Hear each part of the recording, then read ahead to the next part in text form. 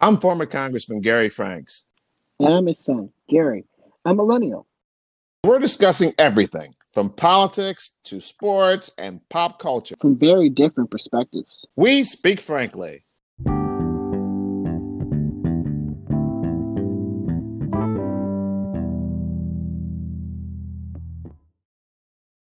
Okay, welcome back, folks. We are looking at the top basketball players in the NBA today. We're at number 10 today. These players are all superstars, folks. And to a certain degree, they are players who would probably be near or on the list of the top 50, 60 players of all time. In fact, many of the names that we're going to mention in this episode and in our last episode on the top 25 basketball players who are currently playing are on our list for the best basketball players of all time. I'm going to start, Gary, with the guy who you don't have on this list, and I can understand that, but I have to recognize this 35-year-old because, the guy's been plugging in here for a long time, maybe the second oldest or the oldest person in my top 10. The credentials are impeccable, but I also think he had a good year this year. And I also, when you look at his stats, you'll see that he actually has stepped up his game during the playoffs. And I'm talking about the 6'1" point guard, Chris Paul. Chris Paul, 10-time All-Star, MVP of the All-Star game in 2013. 4 times, Gary, he was on the first team All-NBA team. 4 times he was on the second team All-NBA team. And at one time he was on the third team. So that would mean that 9 times he was on the All-NBA team. Outstanding. Now he's on the decline because, he's 35 years old. But 7 times he was all-defensive team, first team. 7 times as a 6'1" guard. 2 times he was second team all-defensive team. And Rookie of the Year. 4 times he led the NBA in assists. 6 times, I think only Michael Jordan can come close to that number, he led the NBA in steals. So to me, if we had looked at maybe doing this 3 or 4 years ago, he would probably be much higher than number 10. But as would be in his latter years here, I'm happy to put the 35-year-old Chris Paul in the number 10 spot. His scoring average for his career, 18.5, shooting 47% from the field, 37% from the three-point line, 87% from the foul line. An amazing 9.5 assists is his career average, which is outstanding. But in the playoffs, even this year in the playoffs for Oklahoma City, he averaged 21.3 points a game, shooting almost 50% from the field, 37% from the three-point line, and 89% from the free throw line. And in the playoffs this year, Gary, he got 7.4 rebounds a game as a 6'1" point guard. So I'm happy to put Chris Paul in number 10 spot. Any comments that you may have, Gary, about Chris Paul, or you can give us your number 10? So you're a bigger fan of Chris Paul, aka CP injury, than I am. I do not have him in my top 10. I think we're both doing our list a little bit differently. I'm doing my list now as we're in the top 10. I'm doing it based off talent. As in, if I had to pick who would I want on my team, and these were the picks that I would have. Chris Paul had a great year. He had a great year this season because most people thought when he was in Oklahoma City, people thought he was just going to, quit and just hope to get traded during the season. And he didn't do that. He should have gotten some MVP votes because he single-handedly carried the Oklahoma City team into the playoffs with just his simple veteran leadership. So I understand why you have him there. I don't have him in there, but I'm going to go on to my number 10, which I believe you did not have in your top Okay. 10 either, and that's Joel Embiid. So I have Joel Embiid at number 10 just because, to me, he could be, he actually got his butt on the post, which I hope Doc Rivers does this year. He could be the most dominant force in basketball because you can't stop him. He's the classic old-fashioned center who can score anywhere in the paint. He just has to stop shooting threes. He's a great defensive player. I honestly think Joel Embiid could be a top 5 player in the NBA at one point, and he could win an MVP award. I think we mentioned that before, that all the guys we're mentioning could win an MVP award. Joel Embiid could win an MVP award. I can go down all his all-star numbers and all that stuff, but we all know that Joel Embiid is a star. And if you don't believe me, I'll look at the all-star game this year.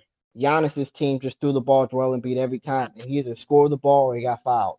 And that's against all stars. Those are against the best players in the world right now. He was doing that against.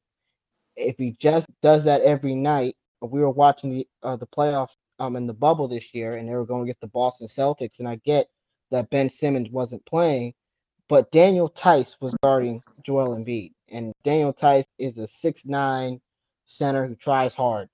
But Joel Embiid should have scored 50 points and gotten 15 rebounds and 4 blocks against him because he's not a great basketball player compared to Joel Embiid. And Enes Kanter, always leaves the door open because he plays absolutely no defense. He should have scored 40 points on him as well. And the fact that he didn't do that, and the fact this team wasn't able to win a game, it definitely bothers me.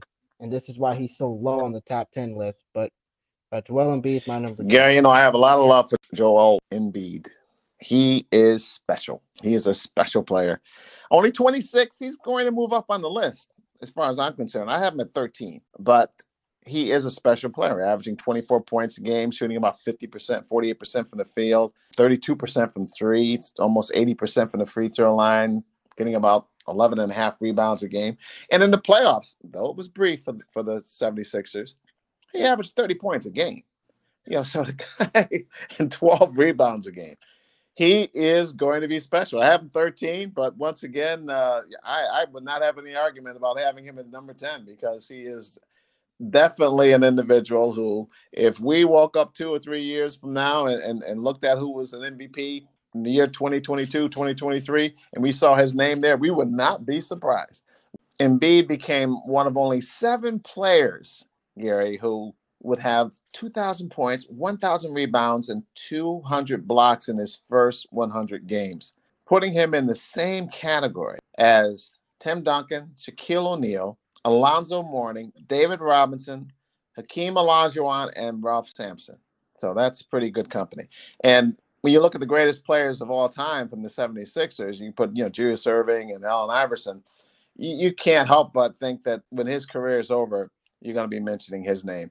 If they're smart enough to keep him in Philadelphia, if they let him go, that would be, that would be a real tragedy. So I hear what you're saying about Embiid being in your top 10, Gary, and I applaud that selection. I think he's a great player. I mean, that's a big, big statement you just said because the Sixers, not just Iverson and Will Chamberlain too. I should have Julius mentioned Will Erving, Chamberlain. but not just I wouldn't even think about Will Chamberlain. I was thinking of Moses Malone too. Yeah, I misspoke, Gary. And Charles Barkley, and you're absolutely so right. I should not have done. There's probably 5 or 6 guys who should be mentioned in the same breath, and I misspoke there. So you are absolutely right. You're absolutely right. We always pick on, well, you know what? I don't even say pick on. We critique players. You critique, but you picked on Ben Simmons' a lack of a jump shot, and we both picked on Paul George earlier. So I'm gonna pick on Joel Embiid real quick. If he's ever gonna be an MVP, not just he has to stay healthy and play multiple games, but he has to get his butt in shape. He looks out of shape a lot of the time. And when you watch him play, and that's probably why he doesn't want to post up because it's so tough on his body. But he needs to get in better shape. If he can get into peak condition, we had this conversation with Zion. If Zion's able, to get in shape, sit there with Joel Embiid, he could be an Let's MVP put it this way, candidate. Gary. If Embiid or Zion Williamson played for the Heat, oh my God, would they be? Would we see their potential come to full bloom? Because they would be in shape in a Heat team. Because with Riley teams, you can ask LeBron, ask a few people about that, Chris Bosh as well as D Wade. You will be in shape, and you will play the game like you're supposed to play the game. And a person like Embiid would need that type of discipline, I think, as well, Gary. So, they're going to have new management this year. So let's see what happens. But as far as raw talent, the guy has it, and hopefully people will push him to the point where it will come out. Well, real quick, I want to add one more thing. Your boy's now the president of basketball operations for the Philadelphia 76ers. So he may not be there long. Your boy Daryl That's Morey, the guy from the Houston Rockets. Oh boy, yeah, I already talked about that. Created that small kind of ball. Just today, I'm going to digress for a second. Give me a couple of seconds because today I turned on the TV just to look at a little baseball. I know the World Series just ended, but I turned on the TV and they showed the Los Angeles Dodgers when they last won the World Series, which was in 1988. And they had a pitcher by the name of Hirschauer. And what they were featuring was the guy went 59 innings without allowing a run, which was like 7 baseball games. That says two things. One, it says that the manager was smart enough not to take him out of the game. And it also says that back in the day, if you were pitching well, you weren't expected to come out of the game. And today, we're looking at a situation where the Tampa Bay Rays had their ace on the mound, pitching a two-hitter, and they yank him. Ah, my God. So when I think of people who have this new creative way of looking at a sport that's been going on for like 100 years and think they have the new magic sauce to make the game better, i.e., the Houston general manager who's down with Philadelphia, guess what? All those other people were not wrong. And you're right, okay? It's not that way. You look at all the banners that the Celtics have. You look at all the banners that the Lakers have. You look at when the Knicks were riding high. They didn't play basketball like you had the Houston Rockets play basketball. That whole strategy should be just totally, totally abandoned and destroyed. Not to mention you don't win championships like that. But the bottom line of it is it's boring. That's the main thing. It's boring. And so we don't want to see people launch 63 pointers and watch the ball bounce out to half court when they miss. That's not basketball, okay? It's not basketball. So please do not do that to the 76ers. Guess what? You have an all-star center. Use him. And go check the record. When you have a great center, guess what happens? You usually win championships. Okay, that's what the record would show. Yes, we've had this LeBron era. I'm not saying that's not a great era. It's something to look at. And we had Michael, but Michael needed a center to also win.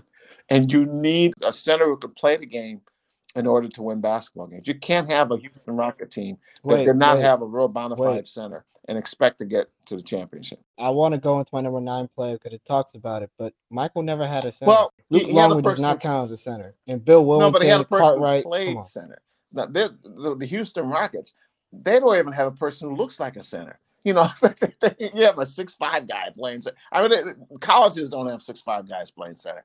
So you need to have a person who actually can hold down the position of center. I'm not saying the guy has to score 15 points a game and grab 10 rebounds a game, but he needs to have a presence. You don't need to have someone overly dominant at the center position, but you do need a center. You just can't play with a bunch of guards, a bunch of forwards. It doesn't work. So if you think that you have the right Okay. solution to I rather basketball and that you that the game is so different now, you're absolutely wrong. You're absolutely wrong. And just like getting back to baseball, if you would think that you can win a championship, a World Series on the strength of your bullpen only and playing like 5 pitchers a game, it's never happened before, folks, and it ain't gonna happen now. So why do you think you woke up one morning and said we're brighter than everybody who's ever played the game of baseball or ever played the game of basketball? And you don't have anything to show for it. That must say that you're wrong. And so that must say to everybody else, don't copy that system. Not to mention that it's boring, but it's also not smart. Going back to the Dodgers in baseball, you look at that highlight of what happened in 1988, and you saw baseball played the way I used to see it played when I was growing up, Gary. If a pitcher was pitching well, he completed the game. Which is not something that was all that revolutionary in the 60s, 70s, 80s, and 90s. If you tried to take out, and may God rest his soul, Bob Gibson in the 6th or 7th inning, you may have had a fight on the mound because he was not giving up the ball. He just simply was not giving up the ball. And I would say the same for Don Drysdale. I would say the same for Sandy Koufax. I would say the same for Juan Marichal. They were not giving you the ball because they were going to work their way out of that little so-called jam. And guess what? All of those names I just mentioned, they were like first ballot Hall of Famers. So I guess they got it right. And the managers got it right. And the general managers got it right. So having these specialty players, this is my 6th inning closer. This is my 7th inning guy. No. Guy's doing well. Keep him in the game. It's very simple. Don't change something that's working. If it's not working, change it. If it is working, don't change it. Pretty basic. That's in everything, folks. That's in everything. Politics included. So this is another Another day. conversation for another podcast because I have a lot of I opinions on it. digress. So I don't want to go I digress. into it Let's right get to now. number 9 then, Gary. Yes, yes, I will. And I'm going to defend Daryl Morey because my number nine is the reason why he had to do it, which is Russell Westbrook. Because Russell Westbrook can't shoot. And because he can't shoot, they need him to get to the basket. And that's why they got rid of Clint Capella. Regardless, Russell Westbrook is my number nine player right now in the NBA. Obviously, if you do from 2013, he'll be a lot higher on the list. He's won an MVP. He's the new era Mr. Triple Double. He is exciting. He's the most exciting player to watch in the NBA, in my opinion. But Russell Westbrook's style is very hard to win with, and that's why he's so low on my list. Because Russ loves to shoot shots he shouldn't take. On our all-time top 50 list, I believe Russ was Mm-hmm. on both of our top 50 lists, and he Mm-hmm. should be, and he deserves to be. He's the most athletic point guard ever. He led the league in scoring twice, averaged 31.6 points a game the year he averaged his first triple-double year, and he led the league in assists twice. So Russell Westbrook is a phenomenal player.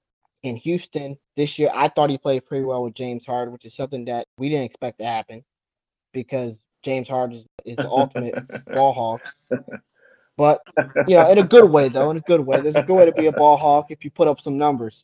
It's not going to be a ball hog and be 3 for 15 like Russell Westbrook does some games. But regardless, Russell Westbrook is my number nine, and I'm giving Daryl Morey the benefit of the doubt in this case because Russell Westbrook is one of the best rebounding guards actually maybe the best rebounding guard ever. You can make that argument. And he continued to fall into the trap of I gotta shoot threes because he's wide open and he shouldn't do that.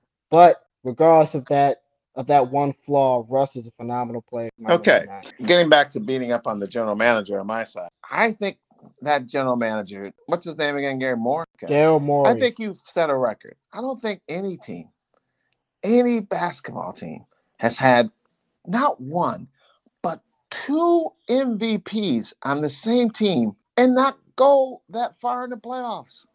That's hard to do. I'm thinking about those old Lakers, but Jerry West never won the MVP award. Well, Chamberlain had, and I'm not sure about Elgin Baylor. I don't think he did either. So when you go back and you look through history, I can only think of teams like, Bob Cousy won MVP, Bill Russell did. But guess what? They also won championships. So I can't think of any team that has had two former MVPs and the team was a disaster. That's because you're Do gonna I have to gotta defend defend him you again? just briefly Oh though, boy. because we want to get to my Oh. number nine. But okay, Okay, go I'll ahead. go off to my All number right, nine. all right. But I just want to put that in there for the record. Look, Russell Westbrook and James Harden, the reason why he did not win a championship with those two guys is very simple. And I think we're going to see it on both of our lists. James Harden and Russell Westbrook are not top five players in the NBA. They just had great seasons that year. Most MVP award winners are top five players in the NBA. So I Okay, do give them a okay, pass for that. you're right about that. They will not be in the top five. I agree. Of the top five NBA players who are currently playing, I do have Russell a little bit higher than you do. Let's go to my number nine, Gary, and that is Damian Lillard. Once again, I always talk about this guy because he just puts up great numbers and he's a great player. But obviously he plays in Portland, so that's a blackout for me because by the time their games come on TV, it's like 3 o'clock in the morning. It's really late, and so I have not seen him play as much as I would like. But I tell you, the guy is special, and so I have him in my number nine position. When you look at his stats, they're impressive. They're impressive. He has been a NBA All Star 5 times, first team All NBA in the year 2018. 3 times he was second team All NBA, and 1 time he was third team All NBA. So 5 times he's been on the All NBA team, which is very impressive. Rookie of the Year in 2013 as well. Young guy, 30 years old. So he's been really doing extremely well ever since he was 25 years old in the NBA. He has had some really historic games over the years, scoring 50 points and more pretty regularly. And last year he averaged even 30 points a game with Portland, shooting about 46% from the field and 40% from the free throw line, which is amazing. 89% from the free throw line and getting about 8 assists this past year on a team that went to the playoffs again. 4.3 assists this year, and that matches, I'm sorry, rebounds, and that matches his average as far as his career is concerned. His average assist would be about 6.5, however. So he had a very good year this year as far as dishing the ball off. His career scoring average is 24.2 points a game, shooting 43% from the field, 37% overall from the three-point line. That 40% was his mark for this past year. And his free throw shooting has been pretty consistent, even though he's had some years in which his percentage has been over 90%. But his career is about 89%. Great player, going to get better, and will put up even better numbers in the future. Very difficult to guard because they don't want to guard him. They want him to get rid of the ball. They want to put people on him so he has to get rid of the ball, because otherwise he can score as soon as he would pass half court. And he's demonstrated that over the years. Following 3 terms on the City Council and 3 terms in Congress, former Congressman Gary Franks' consulting firm has helped scores of companies, large Fortune 500 firms, small businesses, and even startup companies secure millions of dollars in federal government contracts and international business opportunities. Congressman Franks, a Yale grad, author, Fortune 500 executive, and former visiting professor at Georgetown University, UVA, and Hampton University, will use his knowledge, experience, relationships, and strategic plan model to help you reach that next level of success. Schedule your participation in an upcoming webinar to learn just how Congressman Franks can help you. For more information, email gary@garyfranks.org now. I actually agree with you with everything you just said, because Dame Lillard is actually my number 8 player. Oh. So I'll just continue to jump on that bandwagon with you. Dame Lillard is a phenomenal player, and actually he should have more All-Star appearances, but we know because he played in Portland, he didn't really get a lot of the credit earlier, and he wasn't able to make the All-Star game over a lot of other great guards in the Western Conference. But Dame Lillard is special. Like you said, he can shoot from anywhere. I call him the poor man Steph Curry, which is not a negative. It's not a negative. I know people are going to look at that as a negative. But what I mean is that Dame Lillard can shoot from anywhere Steph Curry can. It's just not as consistent as Steph Curry can. That's all I'm saying. Dame Lillard is bigger than Steph as well, so he can get to the basket better than Steph. So, obviously it's not a fair comparison from, the whole game perspective. But no, I would like to see Dame Lillard go to another team and play there. Not LeBron's team and not Kevin Durant's team and not Giannis's team. A team where he could be seen more like the Miami Heat, for example, or the Phoenix Suns, because I think the Suns would be shown more if him and Devin Booker were on the same team. So I think that would be great for Dame, but also staying in Portland is great because, Portland needs a player like Dame Lillard. He actually plays for 2 markets, for Portland and Seattle, because Seattle doesn't have a team anymore. So I agree with everything that you're saying. I think Dame Lillard is a great player. And Gary, something to be noted, from January 20th through February 1st, he had a 6-game stretch in which he averaged 48.8 points per game. 48.8 points a game over 6 games from that period of time. After Kobe Bryant's death. And so, which is just astounding. 48.8 points a game. When I see that kind of scoring, I think of Pistol Pete Maravich in college, and I think of Calvin Murphy in high school. I mean, that is something. So we're pretty much in agreement. I have a number 9. You got a number 8. My number 8, obviously you have higher than I would. And I would have as well.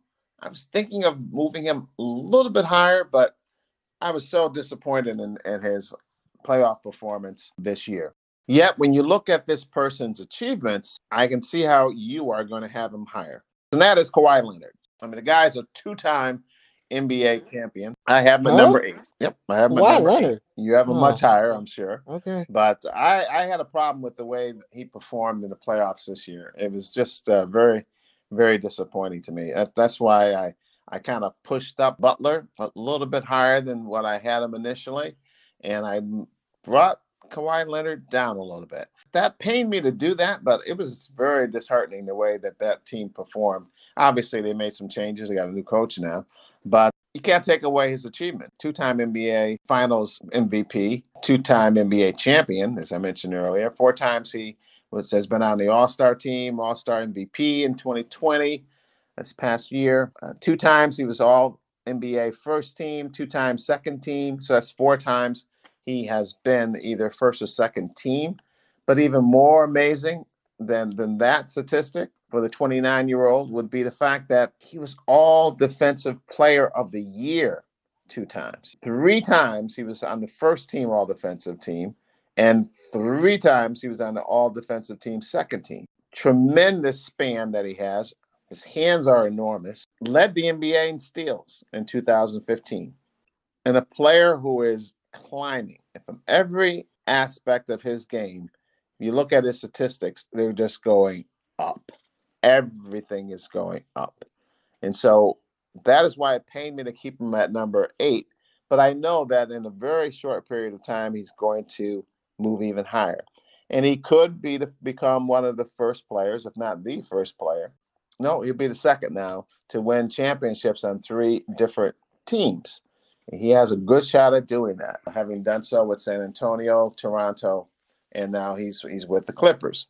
This past year, he averaged about 27 points a game, shooting 47% from the field, 38% from the three-point line, which is excellent for a guy of his size, about 89% from the free throw line, which is close to his career average of 86% from the free throw line, 49% shooting from the field, and 38% once again from the three-point line for his career. Gets about 6.4 rebounds, 2.7 assists, and once again, there was a year in which he averaged well over two steals a game. So great player.